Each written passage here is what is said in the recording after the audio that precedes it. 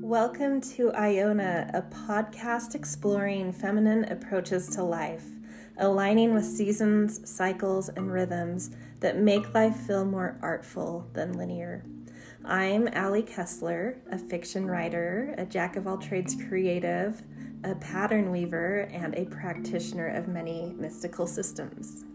And I'm Anne-Marie Vivienne. I'm a shamanic practitioner, ceremonialist, and writer. I guide and counsel people on their journey to healing and sovereignty, empowering clients to become their own healers. As a ceremonialist, I officiate nature-based weddings and host groups for seasonal celebrations and transformations.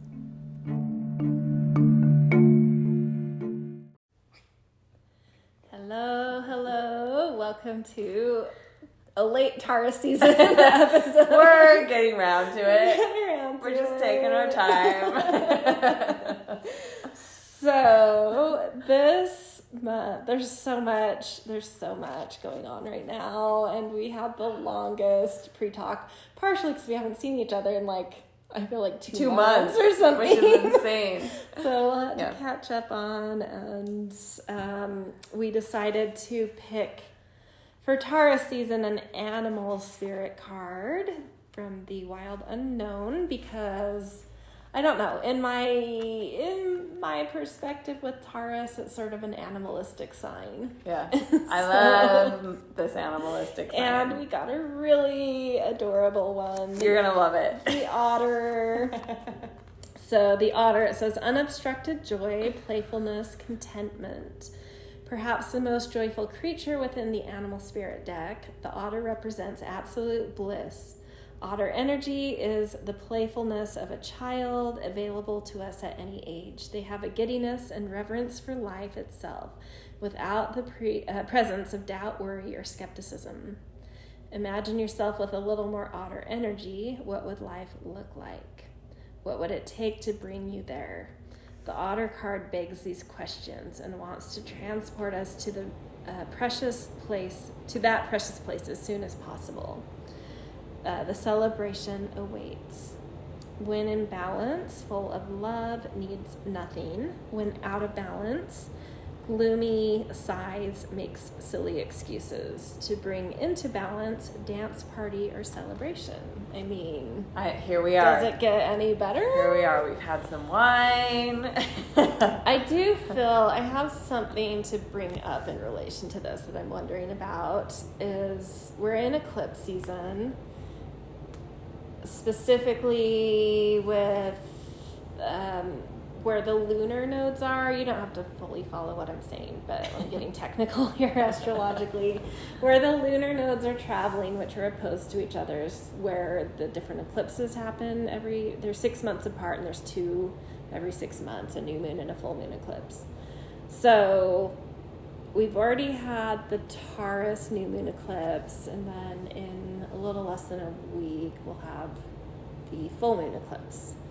But the North Node, which in my opinion is when a sign, the North Node's traveling through a sign, it's getting a 19-year reboot, like going on a new 19-year journey. So the ending degrees of Taurus are getting that reboot, but we're not there yet, and the sun is still behind the North Node in these shadowy places.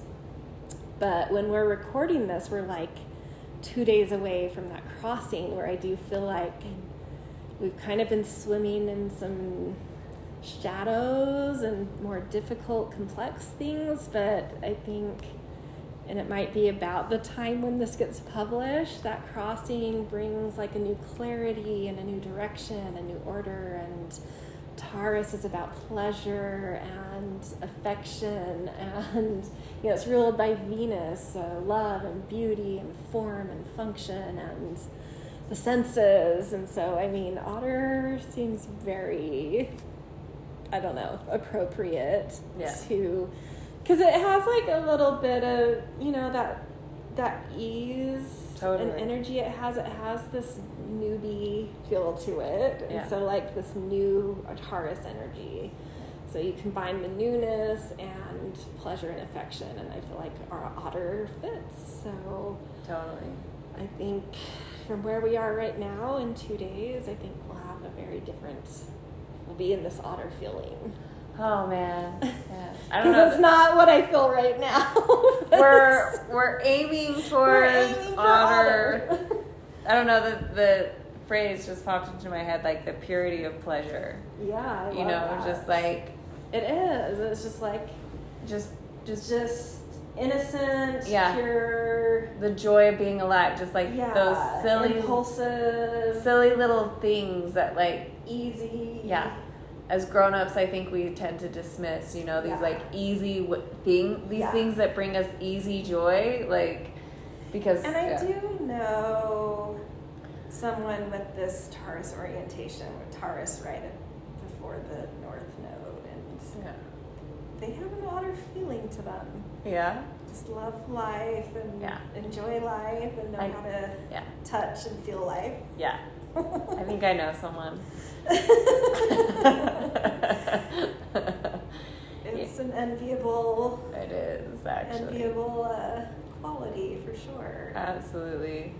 I know another famous person with this orientation, but not so much. But but I know they are hedonistic from the gossip. Yeah. But no, I always tell people what I love about Taurasians is that they love the yummy things in life. Yes. That's how I say it. I'm like, they're just it is yummy. Hedonistic for sure quality. Yeah, like. But I also equate it like developmentally with the years of 7 to 14. So it's when you're really navigating enculturation and understanding the rules of your culture and society and developing like a moral conscience and really discovering what civilization means versus just being more animalistic. So it's a time of navigating imagination and wildness versus properness and, you know, etiquette. So a little bit of like, you begin to tame that wildness a little. It's a negotiation in those years, and I think every kid comes out of it with a different orientation there, a different agreement between those two sides of themselves, you know? Totally. You know, like I have a very good test if you have, you know, a niece or nephew or a child in this age range, to show them, either read to them or watch The Jungle Book. How they react to it will say a lot about where they fall on that spectrum. So I have a nephew who's 7. Yeah.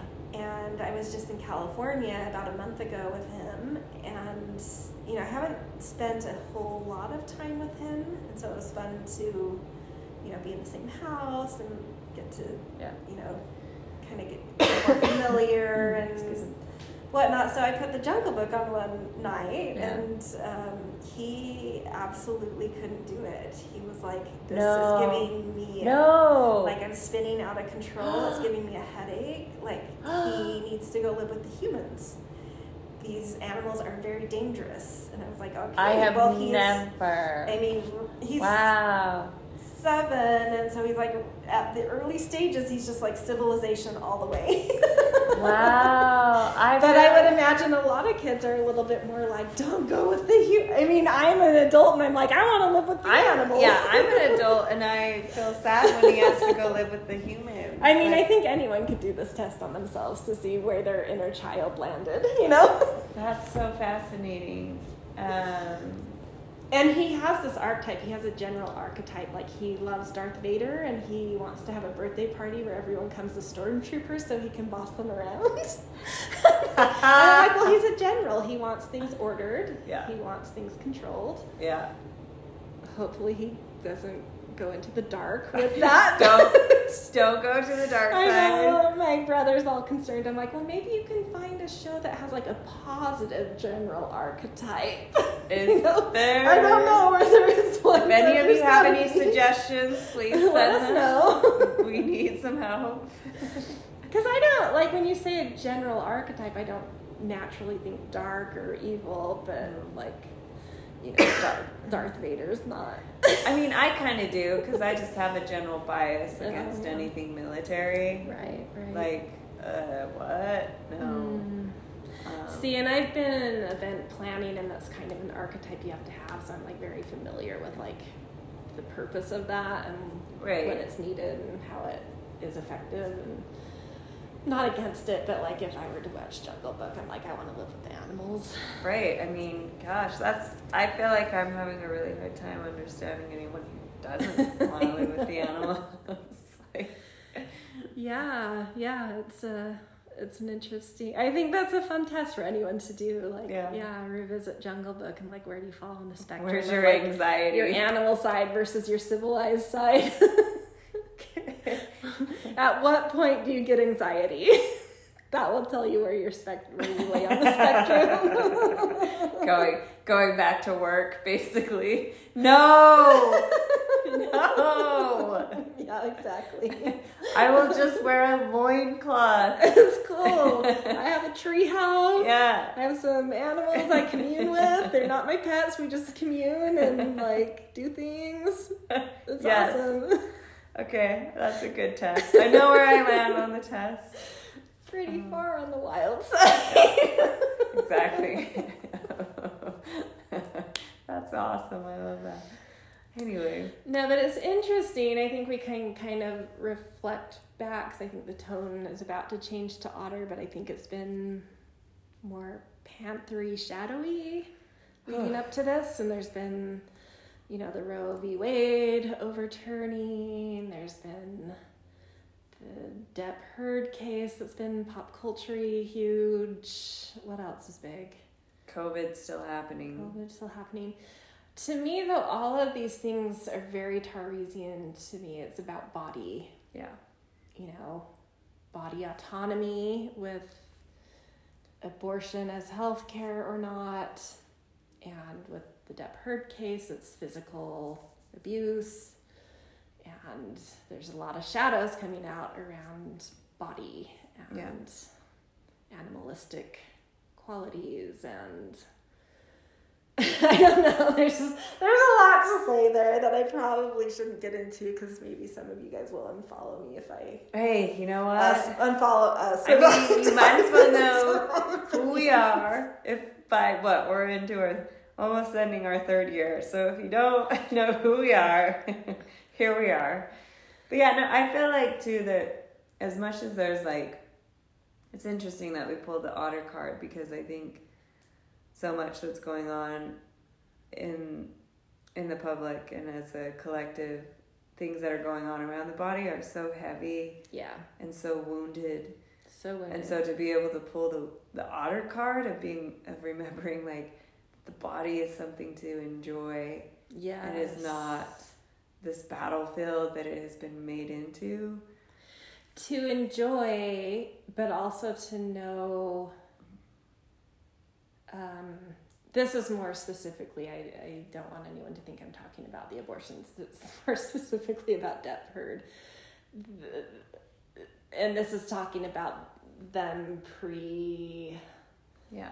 toxic relationship. I think it's also easy to go off the deep end with hedonism that then takes you into some toxic places. Right. So there is well, I guess that's my threshold. There is a line for me with hedonism. Yes. Where it gets just destructive and animalistic. Yeah. Anyway. No, yeah, I think that's good to acknowledge. But it is line, also but it is something to question where you lay in terms of being able to enjoy body and connect to body, and I wonder though, how embodied are you, Well, how would you then, because in a way, and how much do you think you have a right to your own body, talking about the abortion stuff? Yeah. For me, I wonder though, if the dysfunction is actually happening in the mind and not the body. I feel like there's a wisdom through the body. Like, the body knows what it needs, right? Yeah, the body. Totally. And I think we get in our heads and we disconnect from our bodies, and that's where this hedonism goes wrong, right? Where we convince ourselves, we convince ourselves that our addictions are actually helping us, or we convince ourselves that, it's okay to be quote unquote wild in these ways, but it's not a true wildness, right? Like I feel like the true wildness is actually probably the most healthy thing. Knows its limits, knows it's feeling off. It honors what it's feeling, it honors what it needs and what it doesn't need. Yeah. And I feel like we have these things that go wrong with the body are actually happening in the head. Well, and I think a lot of it does have to do with enculturation too, like what you're modeled as, what's modeled to you as. And maybe for some it's not even, for some it might be modeled, and for some it might be a reaction to a parent or family dynamic or peers you're around that are unstable, and so then you swing greatly in a different direction that might be too far, there's so many. But I do think, the mind-body interaction, probably, it's a negotiation. It is. Well, and I think if we talk about civilization, right, like that's very much a mindful construct, sure. Right? Yeah. Like it's, and I feel like civilization, and I'm using my scare quote fingers, civilization has nothing, if anything, it's all about subduing the body, right? Yeah. And ignoring it, and so I feel like that's when addiction happens, is when we disconnect. Well, honestly, I'm someone who I'm sort of in this liminal space where I'm like between school and a job or figuring out what I'm doing. So I've like really been watching the Depp Heard case live, and because why wouldn't you? I've learned a lot about lawyers and psychologists and the trial, like more than just their story. I'm learning other things, so I'm justifying myself. It's an academic pursuit. It's an academic pursuit at this point. But now I've lost my point. I was talking about like constructs of the mind and disconnecting from the body. The biggest takeaway I have is whatever the truth is, I probably won't share what I think my truth is, or what I believe the truth is, because you can't know unless you were there. I think they were both severely, severely wounded in these age ranges. Right. I mean, earlier too, but like, it's a that negotiation in them around body and culture and knowing their boundaries, knowing healthy constructs. I think they were both very severely wounded there. Yeah. It's interesting to think a lot of inner child issues there. Trying to think of like when they were that age, like what, late 70s, early 80s in America, bananas, like, just even those broader cultural messages that were being sent. And a lot of us, I think, were being raised during that. And, well, I mean, they were both admittedly physically abused and not good dynamics in their childhood for sure. So can only imagine that we play those out as adults still, and that's interesting. And that, like, I really believe that we're here to experience pleasure at the end of the day, like, and when you have that woundedness, and I think all of us could probably think of something, right? Oh yeah. And then how that kind of distorts our pursuit for pleasure. Absolutely. It's like, and so whether you're pursuing it from that wounded place or a healed, like really authentic place, it can make all the difference. So yeah, I think, it's something I love about Taurus and my Taurasian friends and humans, is how they do know pleasure. They know pleasure, and it's so fun. It's actually so nourishing and healing to be around them, and they are healthy, that's also one of the 4 fixed signs, so there's a comfort. Any of the fixed signs, to me, there's always like a deeper comfort in themselves, and they definitely for Taurus, it's a comfort in pleasure. Whether it's, I would imagine some Tauruses have body issues, but there is some sort of comfort with pleasure that I think most of them, and a lot of them in my experience, have a comfort in body too. That's interesting because I think that, I don't even know if this is the first time I'm going to say this on this podcast, but so my boyfriend, I was just, I was catching up with another friend earlier today, and I hadn't seen her in a very long time, so she didn't even know that there is a boyfriend in my life. But I showed her a picture so she could get a visual, and he is a Taurus, and she just said, the first thing she said is, he looks so comfortable and at home in his body. Yeah. I was like, yep, absolutely. And I love learning that it's from him. It's like such a, well, like you have a Taurus moon. I have a Taurus moon, so it's emotionally. Emotionally, I want to be a little more comfortable. I do. I feel like I do have a. Well, like I was saying earlier, I do love this pursuit of pleasure. Yeah, so you do. There's a security to that, but it's slightly different, right? With someone who has that as their son, who just right, for sure, is all that. But yeah, it's really comfortable and beautiful and nourishing to be around it. But it's interesting to me seeing a lot of shadow things come out in society around body, around physicality, and then picking this otter and feeling like the sun crossing the North Node is this beautiful opportunity for everybody to reboot wherever Taurus is in their chart and reconnect with body and ownership of body. And that's where maybe I will share this opinion. Like, it might be controversial. Let's do it. I am incredibly pro abortion is healthcare, part of healthcare. But I do wonder, as things go through these shadow phases, things dissolve, and I wonder if Roe v. Wade is out of date for what we need as a standard. And I know it's not great because there's going to be a period of time of fighting and people without access that they need, and that is tragic. Yeah.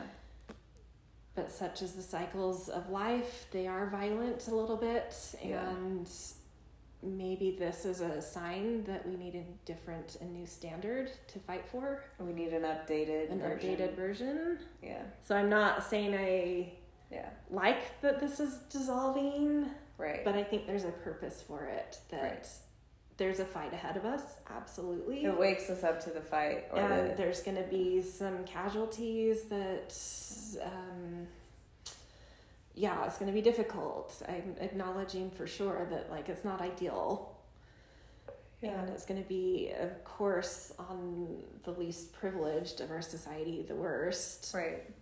But I do wonder if at the end of this, we end up with something better standard. Yeah. To lean into, or something, I don't know, something different. To address more of the systemic problems that are creating this, Right.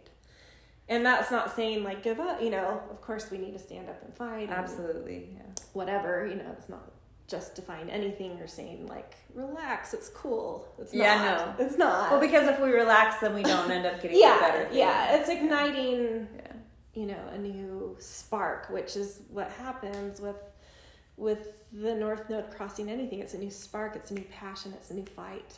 I mean, it doesn't always have to be a fight, but it can be a new fight, Right. A new order, a new direction. So right.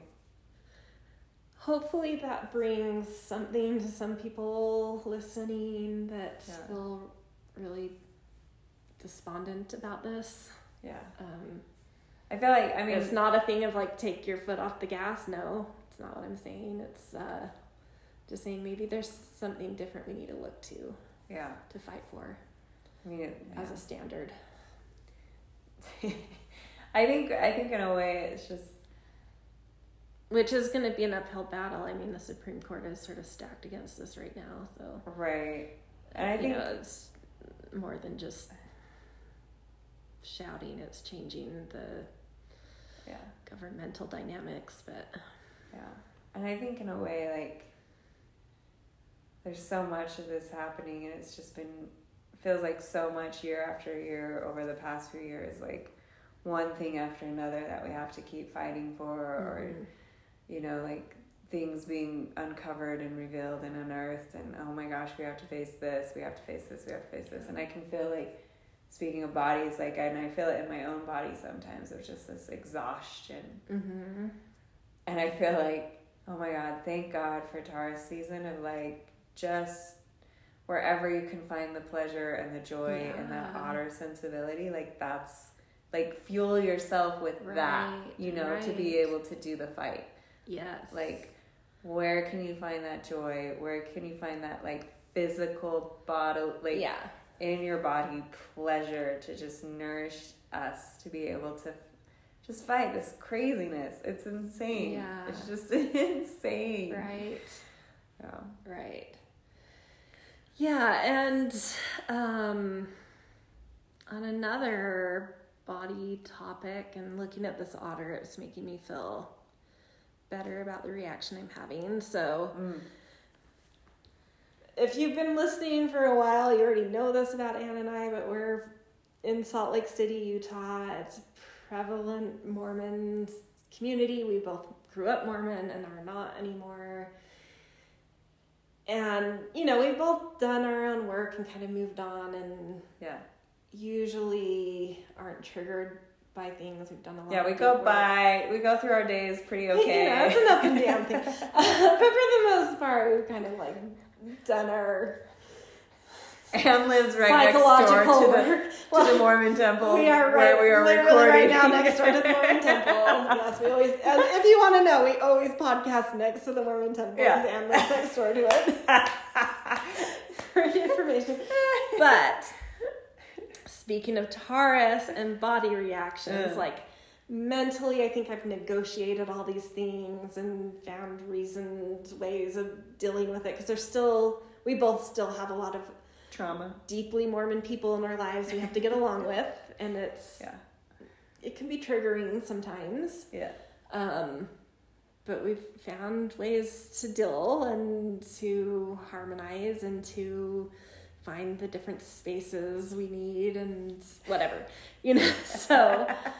But every once in a while, something will come along, and for me, that something came along, and it was a body reaction. It was a body trigger. Yeah. My mind was still like, I'm past this, but my body was like, you can just, something's coming up here. You can feel the tension. So on Hulu, there's a new series based off of a book that's been very popular called Under the Banner of Heaven, and I won't tell you too much about it, but it's a Mormon story and really based off of how specifically this religion, and I would say probably a lot of religions are semi the same, but specifically talking about Mormons and how its roots, it really dives back into the roots to explain how a tragedy happens and how it tends. I don't want to generalize and say every male turns out this way,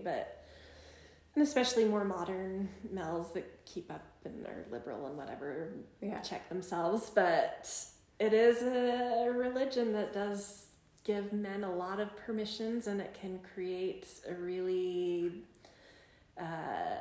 toxic kind of patterns of thinking about patriarchy and women. Like that, and that toxicity that leads to actuals, like, really damaging, really, really damaging things. And it's real. And it's, we both know many, I mean, maybe not this dramatic, but many I think sometimes difficult stories about people that have not come out unscathed.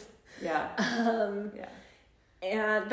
this one is a very, one of the worst cases of, it's a murder and some very toxic men and different permissions they gave themselves due to church history. And it fully triggered me. Like, I've always had a huge aversion. Like, I'm really getting into storytelling and writing fiction, and it's been in my blood basically my whole life, but I'm finally unearthing it and exploring it and developing this in me. But I've always my whole life had an aversion to wanting to know Mormon stories, to being interested in pioneers, to then even wanting to write anything that had anything to do with Utah. I was just like, no. And this just like, my whole body was like, I have some fucking stories to tell about this place.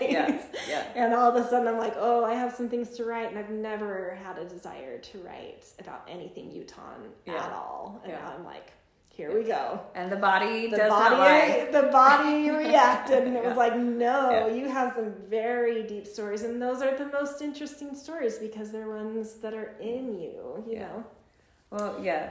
And in my DNA, and like my DNA goes back from, you know, like I definitely feel like we follow our mother's lineage in terms of our nervous system wiring and things that have happened that, you know, lead to that. And I know when my mother's lineage came into more fast history type of intense cortisol nervous system wiring, and it was literally with this history. It's my mom's lineage, going back on the mother's line, is the brother of Joseph Smith, who did the church, Hiram Smith, his wife, but he was killed, tarred and feathered, and killed with Joseph Smith, and this wife is left alone with a gazillion kids, and so much stress and so much trauma, and that is directly my line, and I feel it, and it's like, okay, this is in me in such deep ways, and I've got some stories to tell. Right.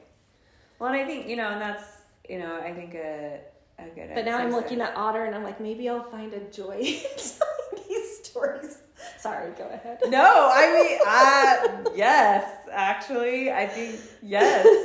I think that's a reminder of just like, I think often we resist these kind of healing processes because they feel so traumatic, but to remember that healing can be joyful, and there can be this, like, there can be a pleasure in healing. Like, healing should be a pleasurable experience, and like getting this out, you know, like writing this story and can be such a pleasure. And it's, you know, like I like fiction more than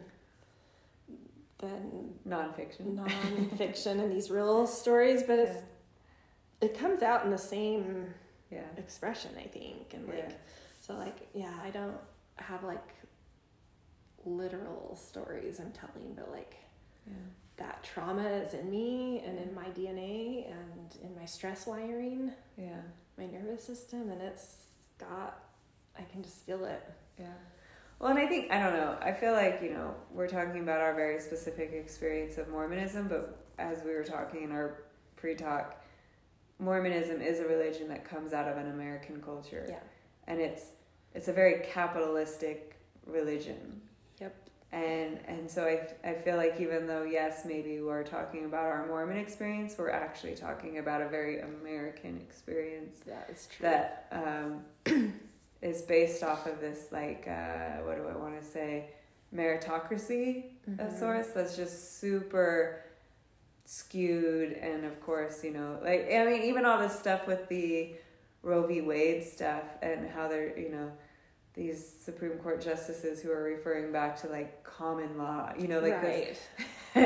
And it's like, this is very similar to a Mormon experience. It's like one and the same. And so this is such a familiar type of rhetoric and argument in this state. Yeah. And it's literally like women's bodies and Black people's bodies, like minority bodies, are not part of what was constituted to be protected. Right? So it's like, it wasn't, so I just, that's something, you know, I have a very simplistic. But this all goes back to this is the year where the U.S. is having a Pluto return, and our Constitution is up for, I don't know, a huge shakeup. And I think that's being felt, and this is a big trigger for it too, of like, we're arguing about things in the Constitution that have nothing to do with modern society. Well, that's what, I mean, that goes back to this, like, Mormonism is an American religion, because I don't know if you remember hearing this as a kid growing up, like, over the pulpit, people being like, and we'll know the end of the world is coming when the Constitution hangs by a thread. You know, I don't think I heard that, but I it heard doesn't surprise me at all. I heard it all the time. I heard many end of days so type of scenarios in this. Yeah. No, but there's a very, very end of days thing that happens within Mormonism that is related to the Constitution and its holiness. And basically, in Mormonism, like, God wrote the Constitution. Yeah. You know, so also to give you guys perspective, there is spectrum within Mormonism. And so you can tell that, like, we have a big gap. So my family was a little bit like, we'd, like, go to church and sneak out and, like, didn't do our, like, morning Bible studies or, like, family home evening. But we did go to church every Sunday. Yeah. But then there's the Mormons who are, like, equivalent to Hasidic Jews, you know, it's like very, that's a little, well, I don't know if I put you quite there, but, like, closer to that side of it. Closer to that side of it. So I grew up downtown Salt Lake, and then the further you go out into the valley, I feel like the more kind of equivalent to Hasidic type of, and once you get to Provo or BYU it's like a bubble. But I feel like it is a microcosm of the American experience. So, like, how serious do you take this American dream, and how much is the Constitution tied to this? And, like, what does it mean to be free? Who gets freedom? Who gets what freedom? Right. How do our bodies play in all of this? What is property? Who owns it? Who owns what? And possession is a Taurus thing too. Property, possession. Yeah. So, what was I? That my body, my choice, right? Like, who owns and who gets to say, and what is this autonomy, you know, and who possesses what?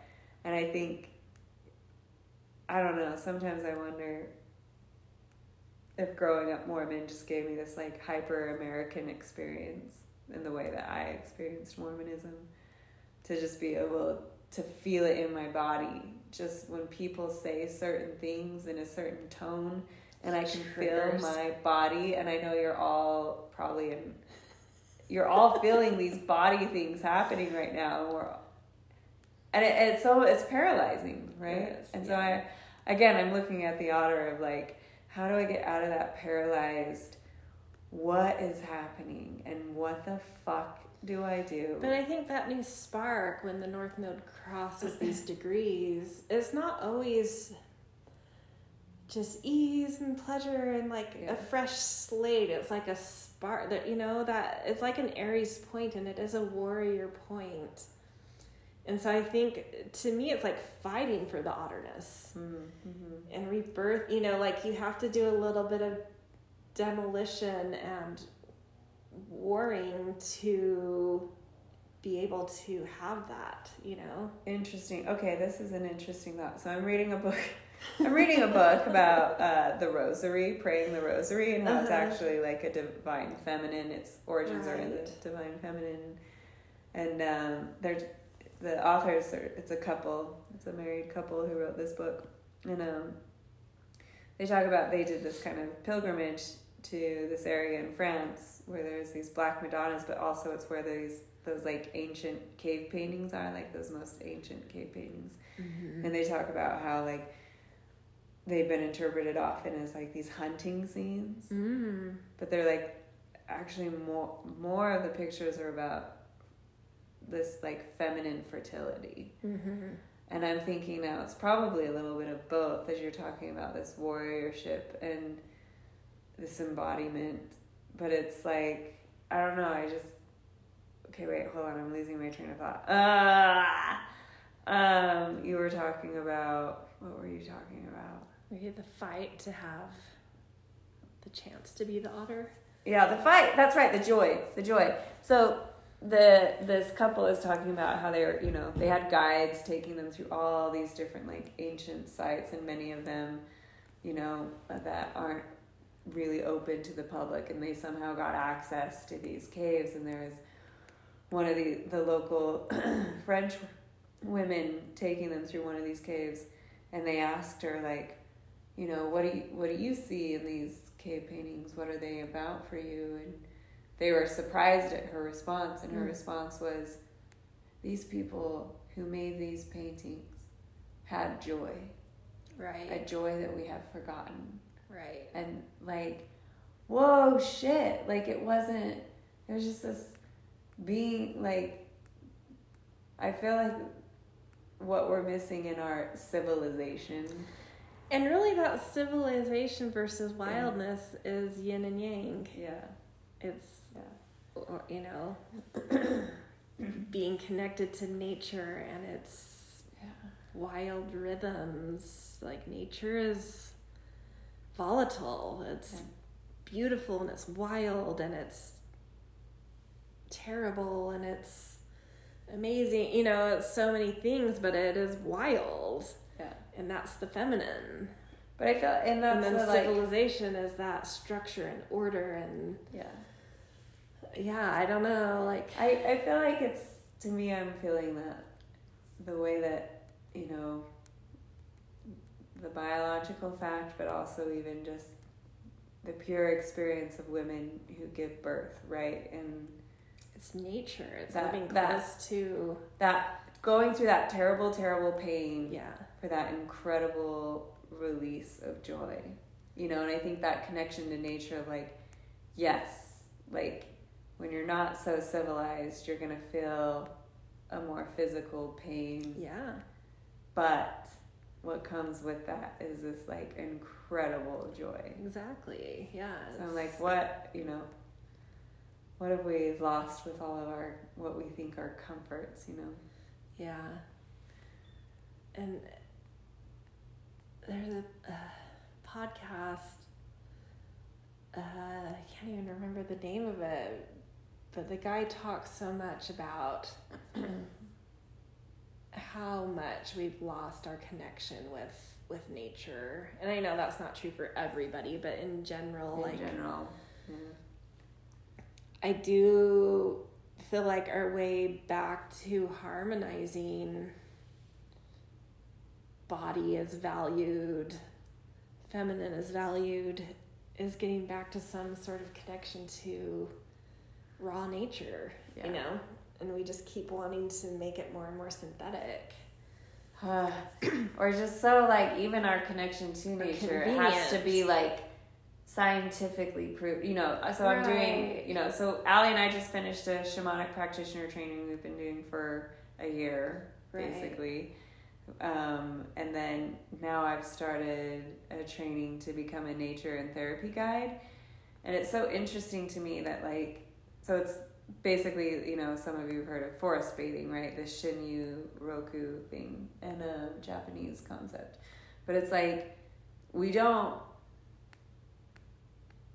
want to believe it's so easy. Again, this otter energy is like just going outside. So we have to have all these scientific studies that prove that going outside does all these things to our body and for our mental health. It's just like, oh my God, just how convoluted does it have to be? Like, how nuts are we that we have to be so convinced to go outside?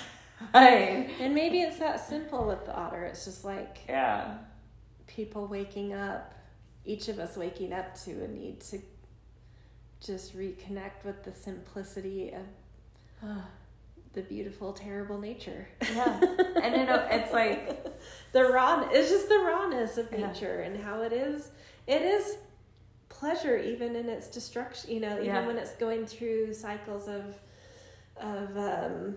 death and decomposition. There's still like a beauty in that and a sensuality in that is pleasurable in a way, you know?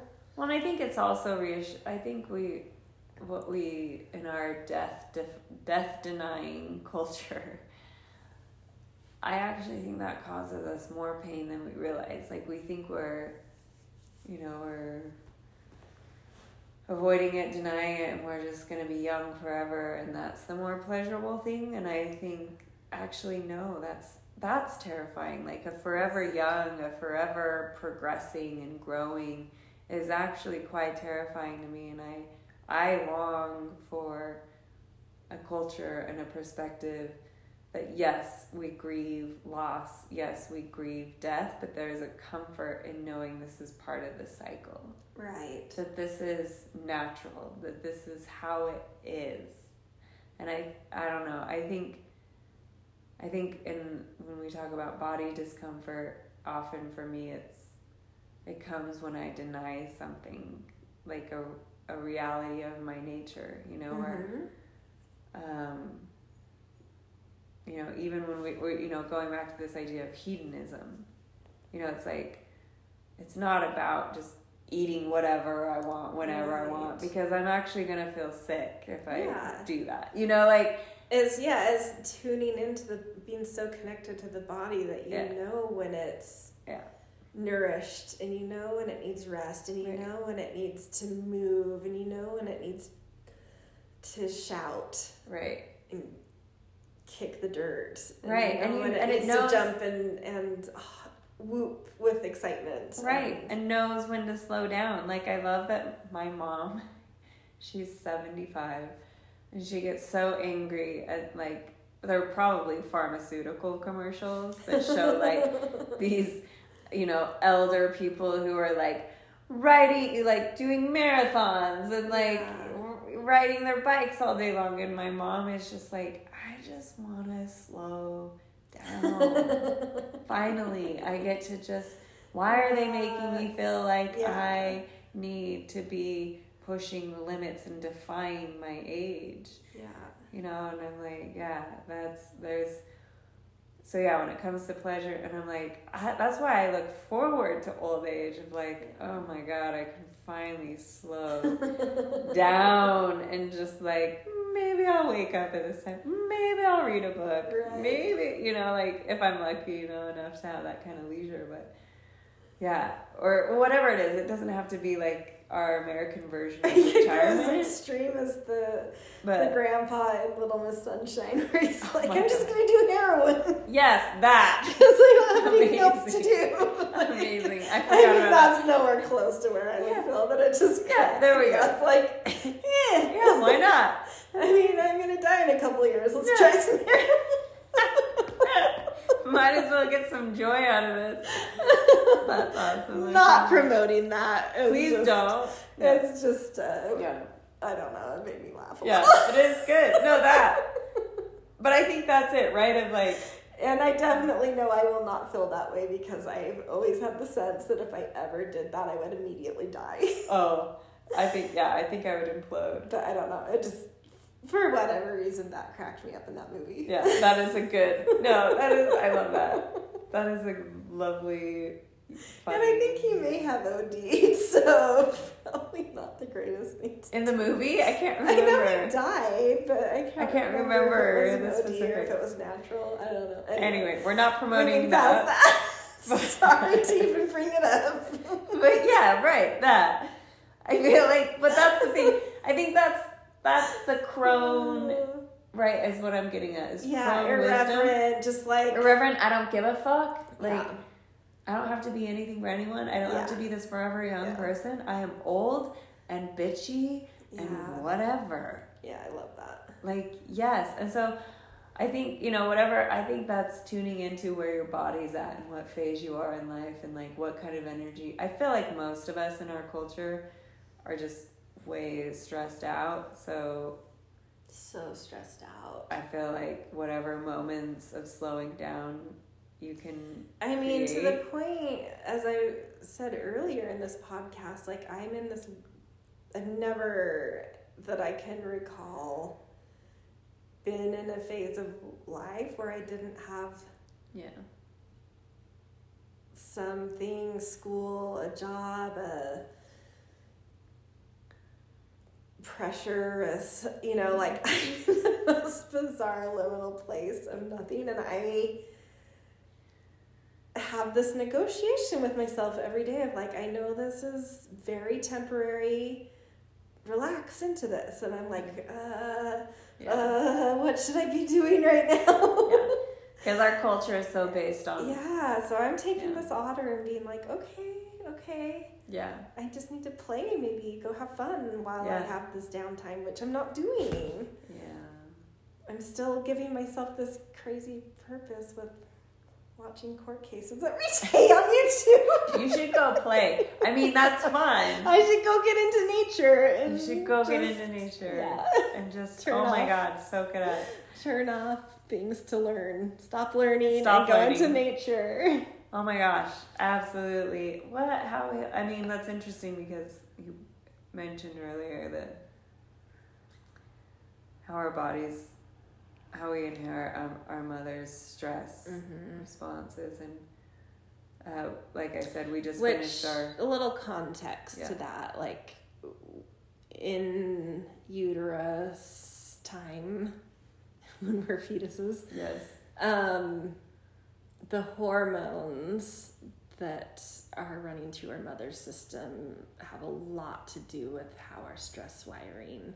Of course, our DNA and genetics have something to do with it, but the hormones in our mothers also have a lot of determination in terms of how our stress system or our nervous system turns out. That's not as related to genetics. Yeah.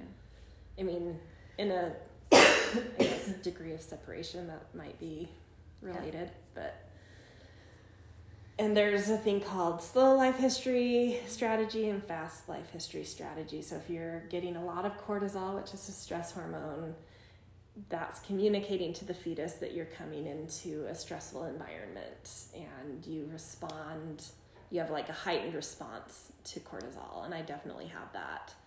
Versus the slow life history strategy doesn't have as much of a response to cortisol, and they're better at like planning for the future and being calm and like just taking the slow and steady and building your life slowly. And the fast life history strategy are a little bit more risky and like, we're gonna have kids earlier and more of them because they may not survive, and like I'm gonna spend all the money I have right now because who knows what tomorrow's bringing. And I got the I'm not on the extreme end, but I definitely like would skew slightly into the fast life history strategy. I skew a lot into the fast life strategy, and I'm trying to slow down. And I don't there is a correlation to like socioeconomic status, which you could imagine, like, you know, if you're in the lower end of that, just perpetuates the fast life history strategy. And that's not a fetus's fault, a newborn's fault, and that's the wiring you end up with. And not everyone in that, you know, I'm sure there's many mothers that have a calmer demeanor in a lower SES, but it goes the opposite way. Like I came from a middle class area, and not everyone has a slow life history coming out of that, you know. I did not. Most of the people I grew up with did, and have done that much more stable pattern of developing, and I'm like the stability what? Let's live for today. Seriously. What I was gonna say with that is so and thinking about the body, and I've thought a lot about over the past few years for a while, trying to be cognizant of the fact that I've inherited my mother's stress response, and trying to be just aware of my tendencies, my behaviors around stress, and trying to remedy that. And I do think, like, with awareness and behavioral training, like, I think I've seen a huge improvement in myself since I've understood this. Yeah. You can slowly rewire a bit. Yeah. So, and I mean, yes. So, or just know how to recover and recuperate better from stresses, and know as soon as you're having a response, you know. Anyway, sorry. Yeah, and so for some reason, rewiring for me has a lot to do with neurological things. And I'm not saying that's just the way I've always pictured it in my mind. Like when I think of rewiring, I think of brain. And I had, during all of this shamanic training we've been doing, we've done a lot of different journeys. And one of the final journeys, I won't get into all the details, but so I went out to the Redwoods to be with, part of our cohort, to do our final journeys together and had this incredible experience in the Redwoods, and just it hit me of like, I don't want just a rewiring, I want a reveining. Yeah. You know, and what that came through to me was just like, you know, basically spending more time outside and like reconnecting to the mother. Yeah. You know, like, and so I feel like Tara season for me now is just like finding joy and just like these ideas of like grounding and going outside and just like this and it makes, you know, I've read a lot about different like ancient and indigenous cultures, and they all have their own version of this, where whether it's a few days after a baby is born or then in subsequent like just kind of milestones where there's kind of initiations and ceremonies to take a human into the next phase of life. But there for sure is a specific, at some point, ceremony and ritual where the child is reconnected to the mother. Right. And it's not, so they're disconnected from their biological parents. It's not about them being the parents. It's how can these parents teach the child to create a relationship with the Mother Earth and the Father Son. Right. You know, so it's like, these are your parents. Right. This is who you need to get to know. Which I think is so healthy. Right? Yeah. So I'm just like, I'm remembering that, and I'm so grateful for this journey that I had and the different things that came to me through that. And it was just like, I want a reveining. I want, like, yes, I've inherited my biological mother's stress responses, but I am of the earth. And how can I revein into that rhythm and that? And that's why, I mean, it's sad that I have to even like cite research. Yeah. But there is research supporting that, like, when you spend time in nature, it does recalibrate you to a natural rhythm. Yeah. And you can recalibrate yourself, and you can learn a lot about a natural rhythm, not a programmed rhythm, you know? And that to me was like beyond rewiring. It was just like, this is not a metrics thing. This is a rhythmic It's a rhythmic thing. Yeah. And it cannot be measured. And it cannot, like, yes, to a point, but like, it's just like, okay, my body is reconnecting to the earth, and that's how I want to, you know, I want to learn from the earth how to respond to stress. Yeah. You know, in a natural, I mean, it doesn't mean it's easy, but Yeah. No, I mean, but I do hope for everybody that this North Node moving through Taurus, that we all get the chance to kind of release some shadows around body and embodiment and your natural orientation around culture and culturation versus wildness, and find what's actually natural for you, not what was trained into you, you know? Right. And like,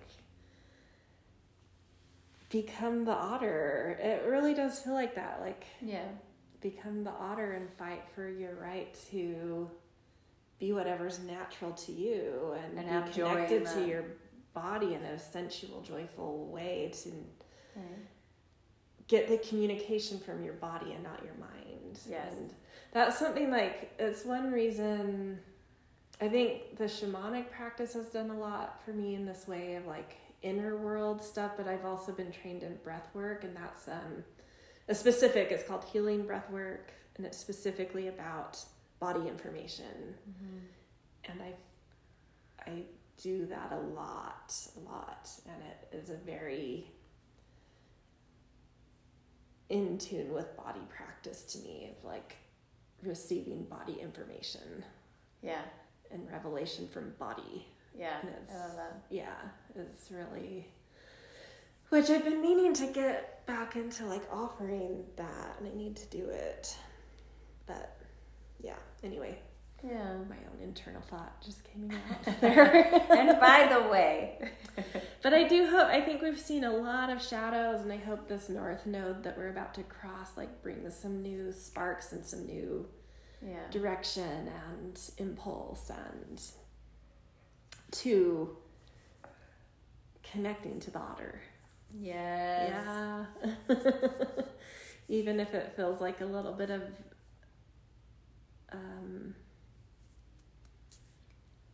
having to, I don't want to say fight, but like incite your warrior to establish your boundary and be like, this is my right, you know? Yeah. Stand up for yourself in order to have the right to be the otter. I love that. Yeah. That's what it is. Amen. Amen.